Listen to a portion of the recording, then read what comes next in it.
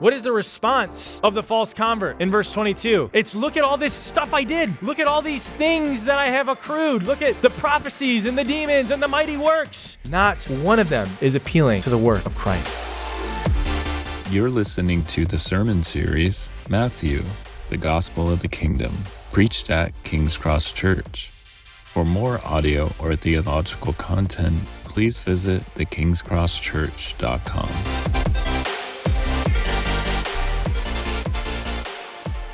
Lord, we thank you for another opportunity that we can gather together as your ecclesia, as your called out ones.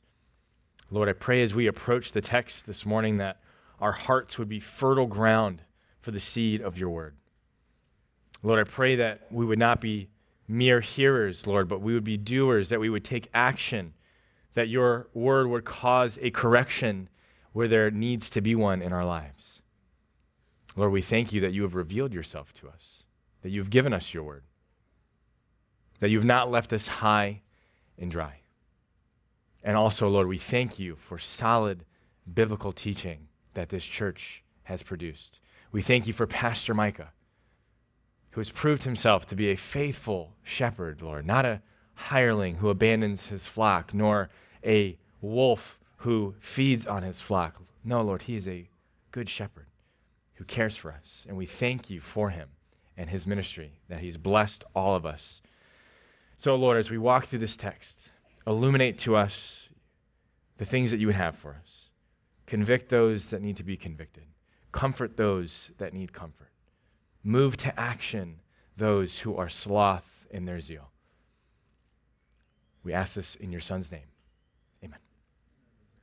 I've titled our teaching for this morning, False Prophets and False Converts. We have a very simple outline. The text seems to give way very cleanly to verses 15 through 20 being false prophets / teachers, and verses 21 through 23. And as we walk through the text this morning, we're going to make some general observations.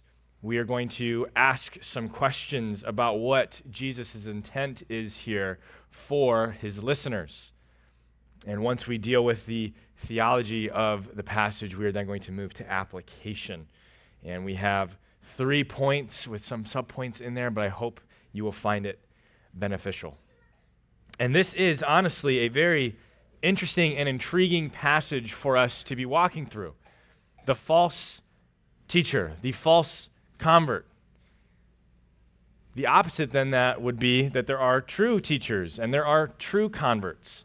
We're not going to be looking so much at that aspect of the message today, but we are going to hone in on the falseness, the incorrectness of these teachers, of these converts, the error that they make.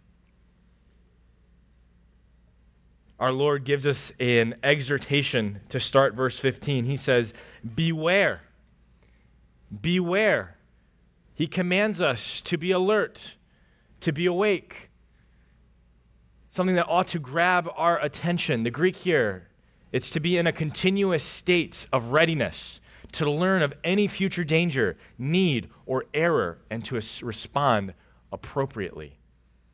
It's this idea of preparation, of having your eyes open to what is actually going on, not what you wish were happening. And there's no doubt that the Christian life is a life of alertness, of sobriety. There's many times where we are commanded in Scripture to be ready, either to give the word in season or out of season, or perhaps to give an apologetus, a defense for the word, for the reason of the hope that is within you, for those that might ask you. The Christian life is not that of slackness. It's not that of ease. And my fear is that so many have shipwrecked their faith due to a lack of awareness. They think the Christian life is supposed to be that of ease, of carelessness, of provision. They think that it does not require anything but simple, easy believing, some simple church attendance. But the fact of the matter is that the shipwrecked faith is actually no faith at all. And the lax Christian is in a rather precarious and dangerous position. There's no doubt that there are many obstacles to be aware of in the Christian life, temptations that seem to be lurking around every corner. Our adversary, the devil, who roams this earth seeking whom he may devour. An internal enemy, our own flesh, and our bent desires that so often and readily lead us away from Christ. Unbelievers who would love nothing more than to see us trip and to fall, and those that are outright hostile that would seek to snuff out the flame of the gospel.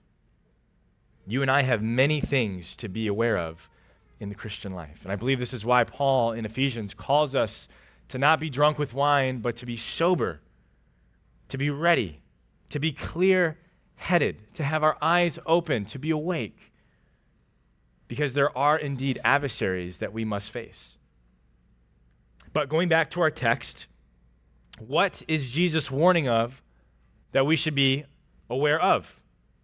Specifically here, he is warning us against false prophets or false teachers.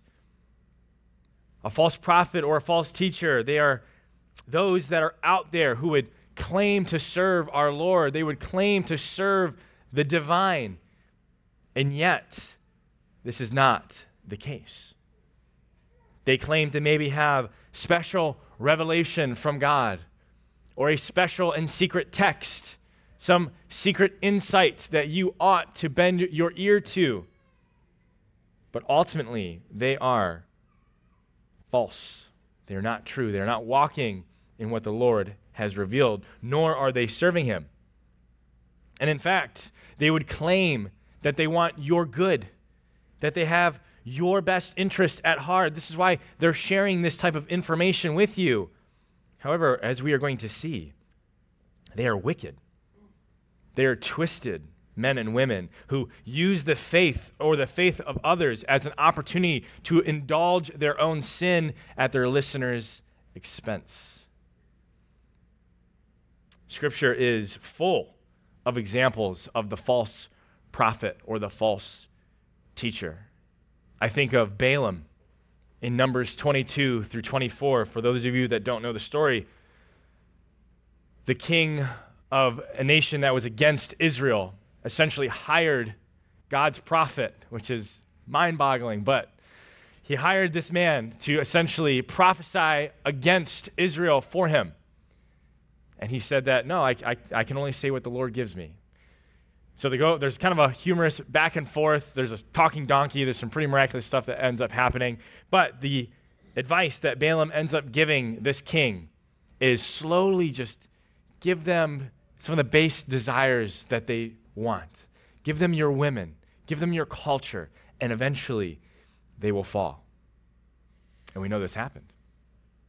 Or perhaps we know the character Bar-Jesus in Acts 13, the magician, the sorcerer, who when Paul and Barnabas were preaching the gospel, saw his influence start to wane, his followers to decrease. And what did he end up trying to accomplish? He tried to get them executed. He tried to get them thrown out of the city to start a riot because his livelihood was threatened. Or perhaps in the gospel we see probably one of the most famous examples of false teachers, the Pharisees, who Christ has been rebuking time after time after time in the Sermon on the Mount, and for right reasons. They were those that would lay heavy burdens upon their hearers, that they would strand a little gnat but then swallow a whole camel, completely missing the point of what they were teaching. They were blind teachers leading those who are blind. What about some modern day examples of false teachers? Well, one that comes to mind immediately is our good shiny friend, not really, Joel Osteen, with his perfectly manicured and his glib smile that just kind of invites you in, and his soft demeanor. Well, now, welcome to our church. And his attendance is packed. And on the surface, if you would ask him questions, he might seem to be in agreement with us. You ask him about the person of Christ, the Trinity, the Bible. But then when you start getting deeper and start asking further questions, you'll find that, well, Jesus was maybe just a good teacher. Maybe he wasn't the only way. Well, I don't know if people are that bad. I don't know if sin's really that big of a deal. You'll hear these things time and time again from his pulpit. And sadly, he has deceived thousands upon thousands. Another modern day example, the Pope. I would not want to be a Catholic right now with Francis in the position that he is in. And man, he is giving them an absolute loop. So if you have any Catholic friends, use this as an opportunity. This is a phenomenal opportunity that you can actually use as a gateway, as a doorway to start cracking the faith with them. We also have cults like Mormonism with Joseph Smith and his magical tablets that were specific languages of the angels and that only he could read and no one else could look at them. And he had all these crazy ideas that seemed absolutely wild. And now we have like entire states that are devoted to Mormonism. We need to be aware. We need to have an understanding of what types of men we are dealing with. So then how does Jesus describe these false prophets? He says, they come to you in sheep's clothing, but inwardly are ravenous wolves. Some observations that I think are helpful here. The idea of them being in a sheep's appearance, but really inwardly there's something completely different. I think our first observation is this, what Jesus is saying. They're predators. Well, what do predators do? Well, they seek to devour. They hunt. They stalk. They're bloodthirsty. They're threats. Though they present themselves in a meek and mild way, secretly, though, they are looking for their next meal. Next, they are in disguise. Though they present themselves as harmless as one of you, in fact. I'm a sheep. Here I am. What they're doing, though, is they are lying. They are deceiving, and their true intentions are hidden.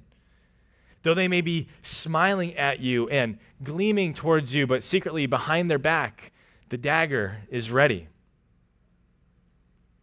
They remind me of the Cheshire Cat from Alice in Wonderland, for those of you who know the story. He poses as a guide for Alice, and the same way that these false teachers, they point themselves as a direction that you should follow, that they're leading the way that you ought to go. However, that path is nothing but filled with trouble and agony. And in this story, the Cheshire Cat leads Alice to the Queen of Hearts. And this queen is a wicked and violent queen who's only restrained by her effeminate husband, the King of Hearts. And long story short, they end up in a croquet match. I don't know how that happens, but there you go. And the Cheshire Cat actually incriminates Alice and almost leads her to a beheading. This is exactly what the false teacher does, presenting themselves as a guide, and yet they lead only to death. Another observation, acting as a predator, they seek to separate you from the true fold. Notice how these false teachers present themselves to you as your kind, as a fellow Christian, as a fellow teacher, as one who would love the things of God. Though they may say things or act in ways that get you to let your guard down, that's exactly what they're after. They want nothing more than to isolate you so they can devour you. And in many cults, there's a tactic called love bombing, which essentially is they find somebody who is maybe on the fringes, who's had a traumatic experience, who has strain in some relationships, and they just bomb this person with affection and care. Whatever this person needs, time, attention, resources, love, adoration, whatever it is, they just absolutely lay it on completely thick. And the goal is to start driving a wedge between that person and the true people in their lives who actually love them. Because now it starts this comparison game. Well, this they're telling me all these wonderful things, and they're helping me in these ways, and my own family won't even do that. What's the goal? It's to turn their prey against the one who loves them. However, once they accomplish this, the act often drops. Once the bridges have been burnt, once the individual has been separated, the accomplished task has been done. You're exactly where they want you. And many times, due to their twisted and perverse ways, they actually successfully brainwash their victims into thinking that they are benevolent. I don't know if you've ever talked to somebody who comes out of some of these movements, some of these cults, but it is a spiritual battle indeed. The blinders are so thick. And once they have successfully fooled you and they've isolated you and they're in full control, they then move to our next point. They seek to drain you. Like a vampire seeking blood, false prophets are always after something from their followers. In many cases, it's money. In some cases, it's sexual access or abuse. Simply, in other cases, it's about influence and control. And I think a very poignant and potent example of this is the prosperity gospel, which is in fact no gospel at all. Many prosperity teachers and false teachers will tell you that if you simply sow a seed into their ministry, that if you give them some money in faith and you sow that money with faith, that it's going to reap tenfold, 50-fold, 100-fold. So what do these people do? That sounds like a great investment plan, does it not? So they hand over the money. But what happens? Can we guess the outcome? We can. That return never comes. That good diagnosis does not get handed down. That situation does not get cleaned up neatly or nicely. And if you think about it, it's honestly such a good con because it can never be falsified. For example, let's say I'm fleecing you all. I'm like, give me money, sow it in faith, and you'll see an increase. We'll say 100-fold. How about that? We'll go crazy. So you all give me your money. I take it and I embezzle it. I do whatever I want with it. I'm going on G5 jets. I'm flying to Dubai, whatever these false teachers do. And then you come to me and you say, Ryan, where's my return? And what can I say to you? It's really sad, but what can I say to you? Well, you didn't sow it in faith.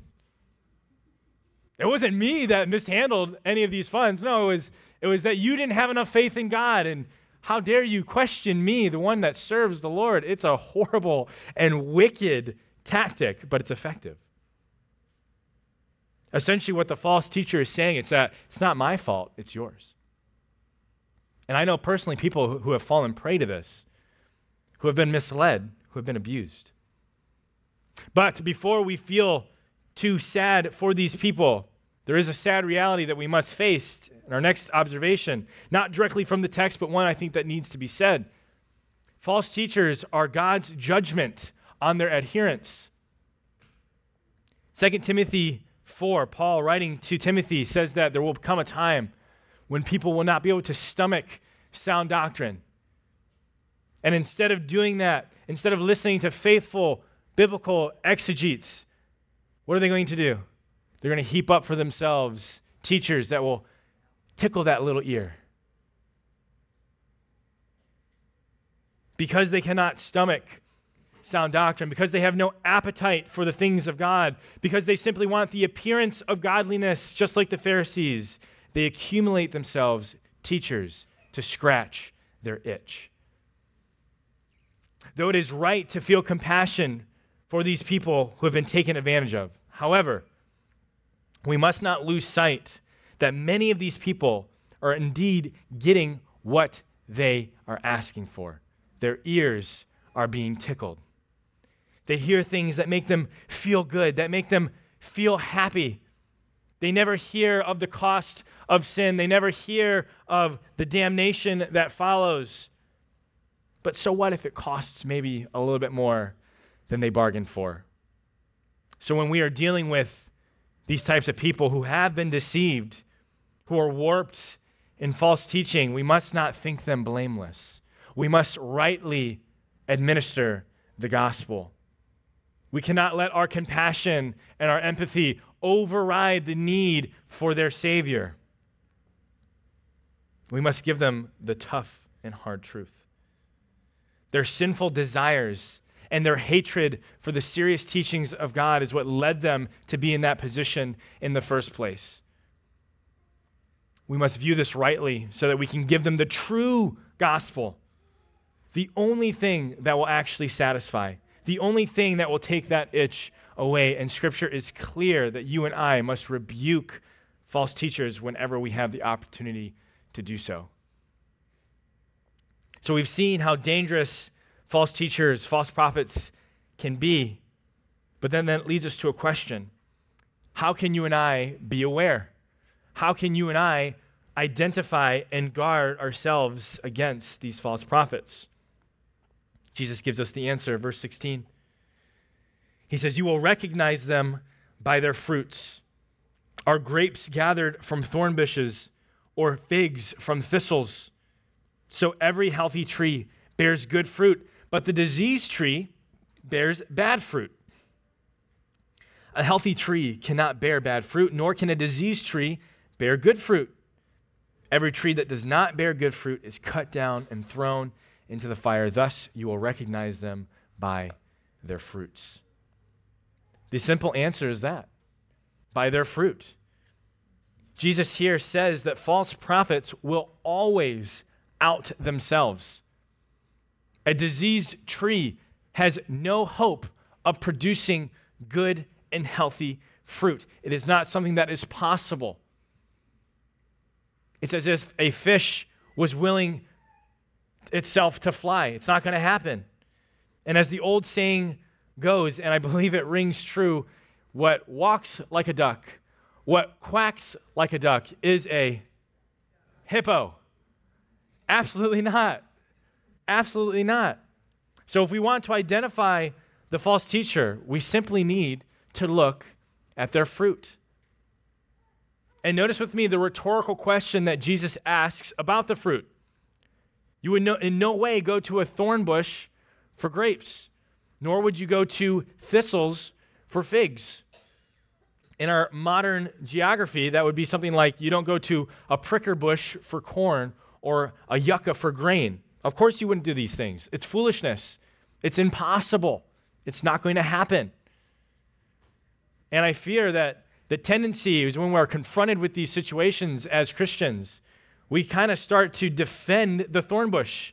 We say, well, there's a little grape maybe right here, possibly. No, that's not a speck of dirt. It's a grape. We try to find the good in many of these characters. However, we must be careful that we are not to be deceived. We must rightly and sharply critique, rebuke, and exhort these false teachers. And we need to pray that in doing so, some of their adherents would see the truth. They would hear the gospel, and they would actually be coming to the fold. Now, there is a warning, though, on the flip side. This does not mean we go out heresy hunting all the time. It does not mean we label anyone we disagree with as a false teacher, which I think is a tendency of some of us. I believe that there are far too many examples of faithful men who have been lambasted as false teachers for maybe getting an issue incorrect or being on the wrong side of a specific doctrine. Doctrine is very important, as we're going to see in just a second. But I want to give us two examples that we can chew on. The first is this. Recently, I'm sure you have all been in the Christianverse, I don't even know what to call it, Facebook, Instagram, whatever. There's a faithful pastor named Alistair Begg, who I love this man. I love his ministry. His books are phenomenal. His preaching is phenomenal. And yet he made a bit of a kerfuffle over the last few weeks, to put it lightly. The story goes that an old lady and a grandmother wrote in and asked if it was something of conscience if it was okay for her to attend her transgender son, daughter, it's so stupid, I can't, their wedding. Should they attend this person's wedding? And Alistair, I think, trying to be maybe a bit overly compassionate, said, yes, go ahead. As long as they know where you stand, as long as they know that you're disapproving, get them a nice gift, attend the wedding. No, do not attend the wedding. Do not go and give your witness to that union, that unholy, diabolical abomination before the Lord. Do not do that. So now how do we categorize Pastor Begg? Some of us are like, whoop, adios, see you later. And granted, I understand that. I understand the tendency to do that. But we must be careful that we're not slandering a fellow brother by calling him a false prophet or a false teacher. I think it carried maybe more weight in the Old Testament where false prophets were stoned. So think of it that way. Do I want Alistair to be stoned? Probably not. How about another example? One that I think might hit home for a lot of us, hit home for me. Ravi Zacharias. The years of supposedly faithful, biblical apologetics, who I personally, the Lord used in my life to bring me to salvation.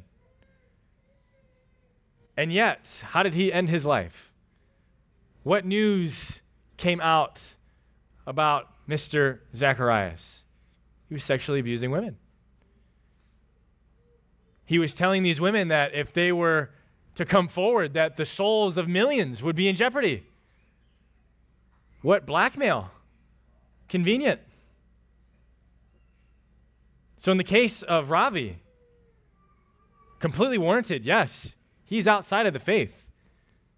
This is such an egregious sin that goes to such the root and heart of the gospel. It's different than getting a doctrine incorrect. This man preyed upon these women. He used his position to extort them, to get what he wanted. So all the observations that we just made, they devour. They seek to isolate. They're bloodthirsty. All of these traits, all of this fruit we can see in Ravi's life, no matter how good of a ministry we thought he had. And this is a warning for you and I. How many of you, don't raise your hand, looked up to Ravi, was blessed by his ministry, and praise the Lord that he can draw a straight line with a crooked stick, but it does not change the fact. We were duped. So then how do we judge this fruit? How can you and I then look to this fruit and make a good judgment? Well, it's simple. It's by the word of the Lord. There's a saying that I am very fond of. It's orthodoxy leads to orthopy, which leads to orthopraxy, which is a fancy way of saying correct understanding leads to correct thinking, which then leads to correct action. And this is, I believe, what Paul is getting at in his exhortation to Timothy in 1 Timothy 4. He says, pay close attention to yourself and your doctrine. Preserve in these things, for as you do this, you will save both yourself and those who hear you. Granted, this is in a context of an elder to another elder, but I think this is universally true of all of us. We must pay very close attention to our doctrine. We must study the word so that we can know what is true. We must be good Bereans about what Scripture says about specific topics. If we are not, if we are without right doctrine, we will be unable to properly discern the fruits of those who would be potentially false teachers. You and I would have no barometer. We would have no measuring stick to hold up against the acts of the one in question. And this leads me to something rather personal. As many of you know here, I do see a lot of visitors, so getting you up to speed. I am in an elder candidacy here with the church. That means I'm in a testing period to become one of your elders alongside Pastor Micah. However, I have a charge against you. You have been far too kind. You have had very few difficult conversations with me about where I stand on doctrinal issues, on where I stand about political issues or personal issues. What do I do in my recreation? What do I believe about the sovereignty of God in salvation? What do I believe about the gifts? Am I an egalitarian? Am I a complementarian? Am I a patriarchal? If you don't know the answers to these questions, I would implore you, please come talk to me. If you have any hesitancy about my candidacy, please go talk to Micah. Make these things known. Ask the hard questions. And this is why I believe Micah has been wise in not accelerating this process with the situation that we found ourselves in November. It is a much worse thing to have an unqualified man in this pulpit, or even worse, a false teacher in this pulpit. You will pay for it dearly, I promise you. This is a serious thing. So those of you, if you do not have my contact info, see Micah, see myself, see some of my friends in the church, the Bachi Galupos, the Get Keys. They would be happy to talk to you about who I am and get you in contact with me. So in looking at false teachers, how they are ravenous wolves, how they are deceitful, how they present themselves as harmless and yet are vicious, we've seen that we are to look for their fruit, that we're to test that fruit against the solidity of Scripture. This leads us to our next portion in the teaching, and that is false converts. Verses 21 through 23, I'm going to read very quickly. It says, "Not everyone that says to me, 'Lord, Lord,'" and what's interesting here is the Greek is kurios, which is the highest form. It's what you would use for Caesar or a ruler. "Not everyone that says to me, 'Lord, Lord,' will enter the kingdom of heaven, but the one who does the will of my Father who is in heaven." Jesus continues, he says, "On that day, many will say to me, 'Lord, Lord, did we not prophesy in your name? Did we not cast out demons in your name and do many mighty works in your name?' And then I will declare to them, 'I never knew you. Depart from me, you workers of lawlessness.'" I was incredibly excited to teach on this specific chunk of Scripture. A bit of a fun fact, these are the verses that the Lord used in my mother's life to bring her to saving faith. A faithful brother shared with her. And I remember she told me that she was so frightened by these things that she couldn't help but continue listening to what the good news is. What is the good news here? And in God's marvelous providence, without knowing my mom's story, these are the same verses that led me to become a believer as well. And to give you a snippet of my testimony, I was raised in a Christian home. I'm sure it was very similar to a lot of your upbringings: Christian schools, churches, events once or twice a week, Christian friends, Christian holidays. Everything was Christian. And yet I was not. I was very far from it. And in fact, due to my parents' rearing, how they got me into good Christian schools with good Christian teachers that taught good Christian doctrine, I accumulated for myself a lot of head knowledge, to the point where if you were to come to me and ask me about doctrine, about biblical stories, about the thread of redemption, I could probably answer and parrot back to you a correct response. But inwardly, I was a Pharisee. I wanted people to look at me in a specific light rather than studying the Bible to know the deeper things of who my Lord is and how vastly his grace is for me and what he saved me from. The only purpose for my studies was to get A's in school and to be viewed as knowledgeable. And just as it so happened to be, the Lord in his providence, most of the men in my life that I looked up to were faithful, solid believers. I wanted to impress them. I wanted them to look at me as good. So I studied the Scriptures. I studied the Bible despite being completely reprobate. And it wasn't until much later in life, somewhere between 17 and 18 years old, that I remember I was reading my Bible, and I remember coming across this text, and it hit me like a ton of bricks. I remember putting my Bible down, and that was me. Who Jesus is talking about is me. Heck, I haven't prophesied in his name. I haven't casted out demons or done any of these mighty works, and yet I felt like he was talking to me.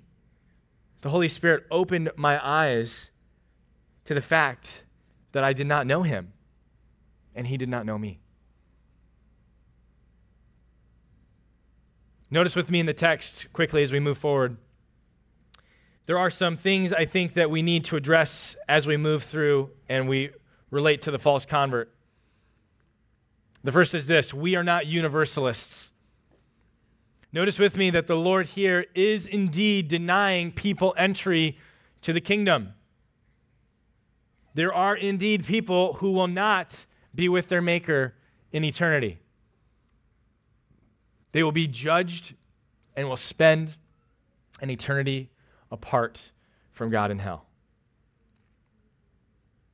This is a sad and a sobering fact, but it's true. And it's a true doctrine that saved me. And the scripture is clear on the doctrine of hell, which has, ironically enough, come under fire by many false teachers in the last decade or so. But scripture is clear on this issue. I don't have them on the screen. I should have. I apologize. I'll read them twice.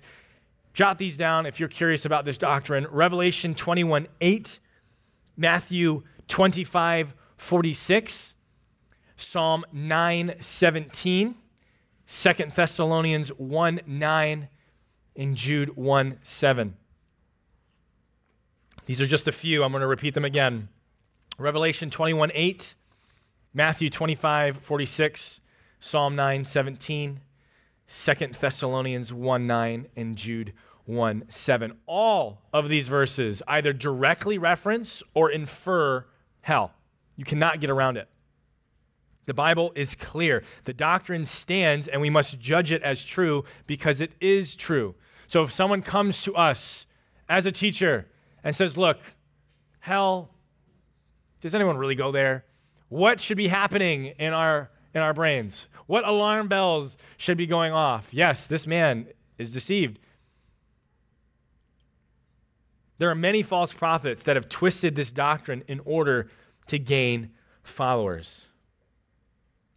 However, there are also many false converts who think the same. They think things like, surely God, in all of his love and mercy, he would never do that to me. Or they'll say, surely I have done good things, have I not?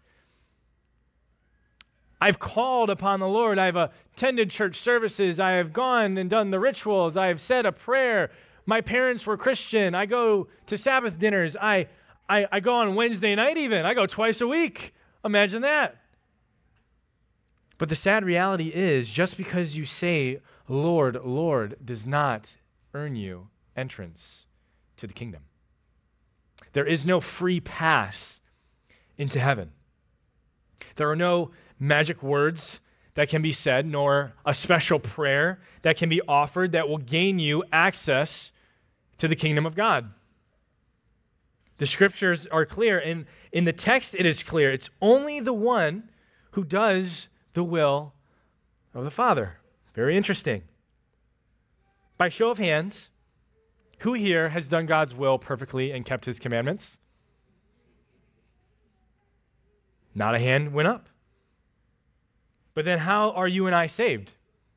How are you and I gaining access to this kingdom? How do you and I approach the throne of grace? Well, because there's one who did this perfectly on our behalf. Scripture is also clear that you and I were broken, we're sinful, we are incapable creatures of saving ourselves. The law of God has exposed us. It leaves us bare in his sight. It shows just how far you and I have missed the mark. But as we learned a few weeks ago, we serve a good God who has made a way for his people to be saved. And the only way is this: for those of you who have been washed by Christ's blood, who have repented of your wickedness, who have exercised the faith given to you by Christ in him, only those who have done this can have access with the Father. Through Christ, he has extended to us his perfect righteousness so that you and I can actually now live a life that is pleasing to our Heavenly Father. You and I are accredited as the ones who keep and do the will of the Lord, even though you and I have failed miserably. It's by Christ's work that we are made righteous. But this glorious truth is offensive to the false believer. Why? The false believer, the false convert, secretly loves pointing to their own righteousness. I know I did. We know that the Pharisees did. What is the response of the false convert in verse 22? It's, look at all this stuff I did. Look at all these things that I have accrued. Look at the prophecies and the demons and the mighty works. Not one of them is appealing to the work of Christ. And I find it really interesting that the things that they say, these are all things that would be perceived as very spiritual. And you can feel the pride in these words, like they're owed it. The sad reality is this, that the false convert is always putting stock in their own activity rather than the activity of Christ. They're lifting up their own works to save them, but sadly, they are deceived. The New Bible Commentary has a very interesting tidbit on this. It says, false prophets of verse 15 were deceivers, but these are self-deceived. Acceptance depends not on profession, nor even on apparently Christian activity, but on whether Christ knew them.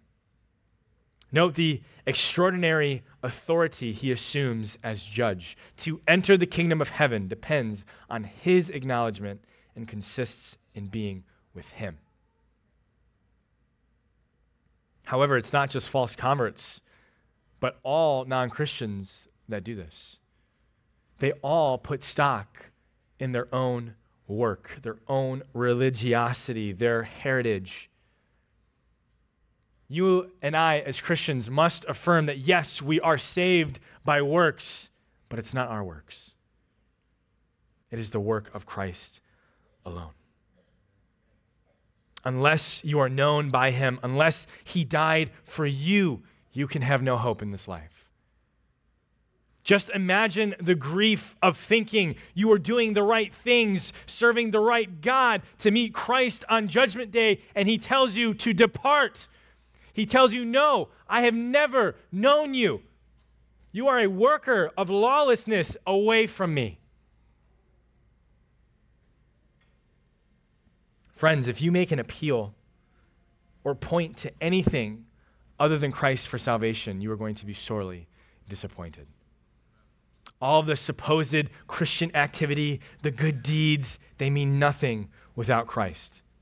Scripture is clear, and you can find this in Romans 14, that anything not done in faith, meaning faith in Christ, is sin, no matter how good it appears to us to be. This means that any activity, no matter how righteous we perceive it, done without an eye to Christ, is an abomination to God. We may make pragmatic arguments about how these acts benefit people, how they reduce suffering, but Scripture says in Isaiah 64 that these good works are like filthy rags. Your pragmatic arguments are not going to save you on the day of judgment. If you, like the false converts, appeal to anything but Christ, you are toast. And you may be here today doing just that. You may be here today going through the Christian motions, believing that your activity, that your holy sweat somehow gives you any type of hearing, any type of perceived righteousness, any type of stock with the Father. And I love you enough to tell you that it does not. It doesn't matter if you've been a Christian for 30 years, for 40 years. It doesn't matter if you've gone to the West Indies, to somewhere in sub-Saharan Africa to dig wells. It does not matter because it is apart from Christ. And I would beg you, I would implore you to drop the facade, to put away the hypocrisy, to truly look to Christ for faith, for repentance, for restitution, for mercy, for grace. As we studied in the hypocritical praying and giving and fasting of the Pharisees, what does Jesus say is their reward? It's earthly. It's temporal. It's from the people around them. It's the false persona that they've built. That's their reward, not eternity with him. So if this is you, repent. Look to the work of Christ. Put down the tools. There's nothing left for you to accomplish. It was all accomplished on Calvary. You cannot add a single thing to what Christ has done. The only thing that you and I bring to our salvation is our sin. Cry out for mercy. Now, quickly, getting to application. I know I'm going a little bit longer than normal. I want to quickly touch on a point that I think verses 21 and 23 brings out and brings into the forefront. Perhaps you are here and you believe yourself to be a Christian, and perhaps other people in your life have also affirmed this to be a fact. However, as you have been listening today, the one question that you keep asking yourself is, how can I know I am truly converted? How can I know that I am not a false convert, that I have not been self-deceived? How can I have assurance that I am known by Christ? This is no doubt a weighty question, and one that we want to handle with care for the brother or sister who is wrestling with this. But I have 3 points that I'd like to give you to encourage you in. The first is this: do not look to yourself in your work. Do not look to yourself and to your work. There's a saying that a man wrapped up in himself is a small bundle, and I think that is helpful here. When we get so caught up in our works or our performance as a Christian, I believe it actually tends us to despair. Because we know that we're sinners. We're flawed. We are going to continually fail and fall short. In our time of confession this morning, no doubt, many thoughts and sins flooded our minds as we repented in the throne room of grace. So instead of looking inwardly at your work, I would commend you, fix your gaze on Christ and his work. Your salvation is not dependent upon your work. It is dependent upon Christ's. He is the one that can be counted on. He is the one that can be relied on. And I would encourage you, the fact that you're even concerned about being a false convert is a good sign in and of itself. But look to Christ. Look for his work. The second one, seeming a dichotomy here, but look for fruit. Yes, I know I just told you not to look to your work, but this is different, I promise. Jesus' own words state that the one who loves me keeps my commandments. You can find that in John 14. And in the same way that we're to look for fruit of the false teacher, to point him out and to out him, we're also to take inventory of our own fruit. Not making it dependent on our fruit, but are there any evidences at all?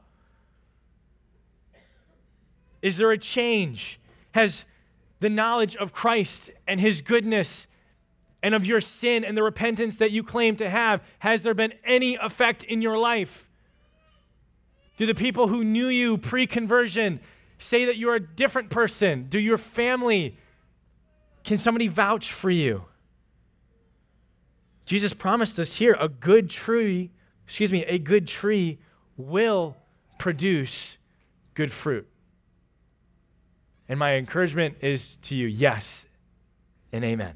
Eventually, yes, there will be good fruit. As baby Christians, man, we get it so wrong. We mess it up so badly, but our gracious Savior is there with mercy. So do not be discouraged if your tree still seems to be in early spring. They first must grow and then bud and then blossom, and then we get our fruit. These things take time, but God promises in Philippians 1:6 that he who has begun a good work into you will continue it until the day of Jesus Christ. And that leads me to my third point of encouragement. Remember God's promises. God's very character is on the line here. If he failed to do anything that he promised, such as sealing us with the Holy Spirit, to empower us to secure our name in the book of life, he would actually cease to be God. He would no longer be God. You can rest assured that every promise God has made, he has kept. And for his children, through Christ, he promises to raise them up in the last day. He promises to stick closer than a brother. He promises to sustain and to provide for us. The question is, do we believe that? So if you're here doubting your assurance, quickly to recap. 1, do not look to yourself and to your works. 2, look for fruit. And 3, remember God's promises. So take heart, Christian. The Lord indeed goes before you. Now, to close, I have 2 application points for the general audience. The first one is for children. We have many young ones in our congregation. It's a beautiful gift that God has given us. But children, just because your parents are Christians does not mean you are a Christian. Just because your parents bring you to church does not make you a Christian any more as if your parents were to take you to McDonald's that you're a cheeseburger. This must be something that you are known intimately by Christ. There are no Christians via proxy. There are no Christians by osmosis, and now I'm using that word. That's probably a big word for you guys. Just by your vicinity, just by where you are, does not make you a Christian. You are only a Christian by Christ's death on your behalf. You are only a Christian by the work that Christ has accomplished for you. You must take hold. You must take stock. You must make that your own. Ask your parents, what must I do to be saved? What must I do to be like you? And I promise you, they will gladly give you an answer. The second point of application is for the mature Christians, and it's this: look for opportunities to be spiritual fathers. We live in a day and age where information seems to run amok, where we almost would seem like we can't really know what's true and what's not, or who is true and who is not. But I think this is an opportunity for us in the congregation, if you consider yourself more mature, to look for those that would be weaker or newer to the faith. To be a spiritual father, to be a spiritual mother to this person, to give them care and provision and comfort and guidance. Because the Christian life, yes, his yoke is easy. Yes, his burden is light. But there is still a cost to being a Christian. We see an example of what happens when this doesn't happen, when there is not this pouring into the second generation. You can find that example in the book of Judges. Go read it, see how that turned out. It was a train wreck. And I believe that guarding one another from false teaching, policing our own ranks, is going to be one of the most effective ways that we can safeguard and preserve our fellow brother or sister. This gives us an opportunity to bring the erring brother or sister back into the fold, to lovingly call them back into fellowship with us. to turn from the false teachers. But all this assumes you know your Bibles. It assumes you know your doctrine. So I would charge you, look for these opportunities to be spiritual fathers. Diligently read, diligently search the scriptures so that you would be a bulwark for those that are fading. You would be a means of restoration for those who have faded. And in doing so, you and I, we will act as our Heavenly Father in how He has treated us. Amen? So, to close, beware of false teachers. Examine their fruit. Use the word of the Lord to judge that fruit. Beware, false convert.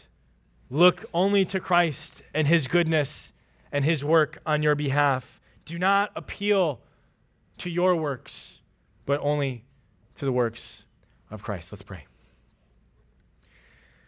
Father, we thank you for your Son.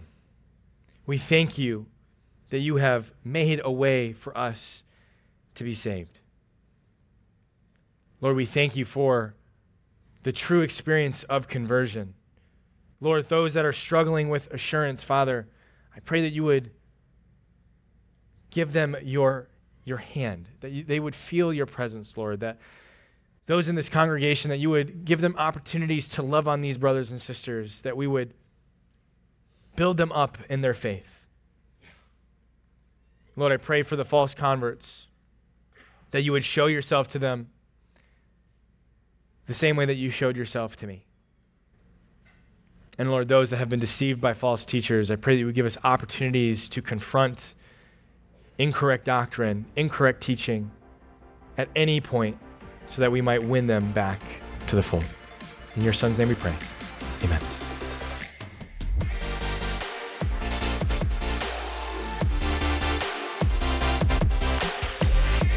Thanks for listening to our podcast. King's Cross Church meets at 9 a.m. and 10:45 a.m. at the campus on Lena Road. If you have any questions or any prayer needs, don't hesitate to email us at info@thekingscrosschurch.com. God bless.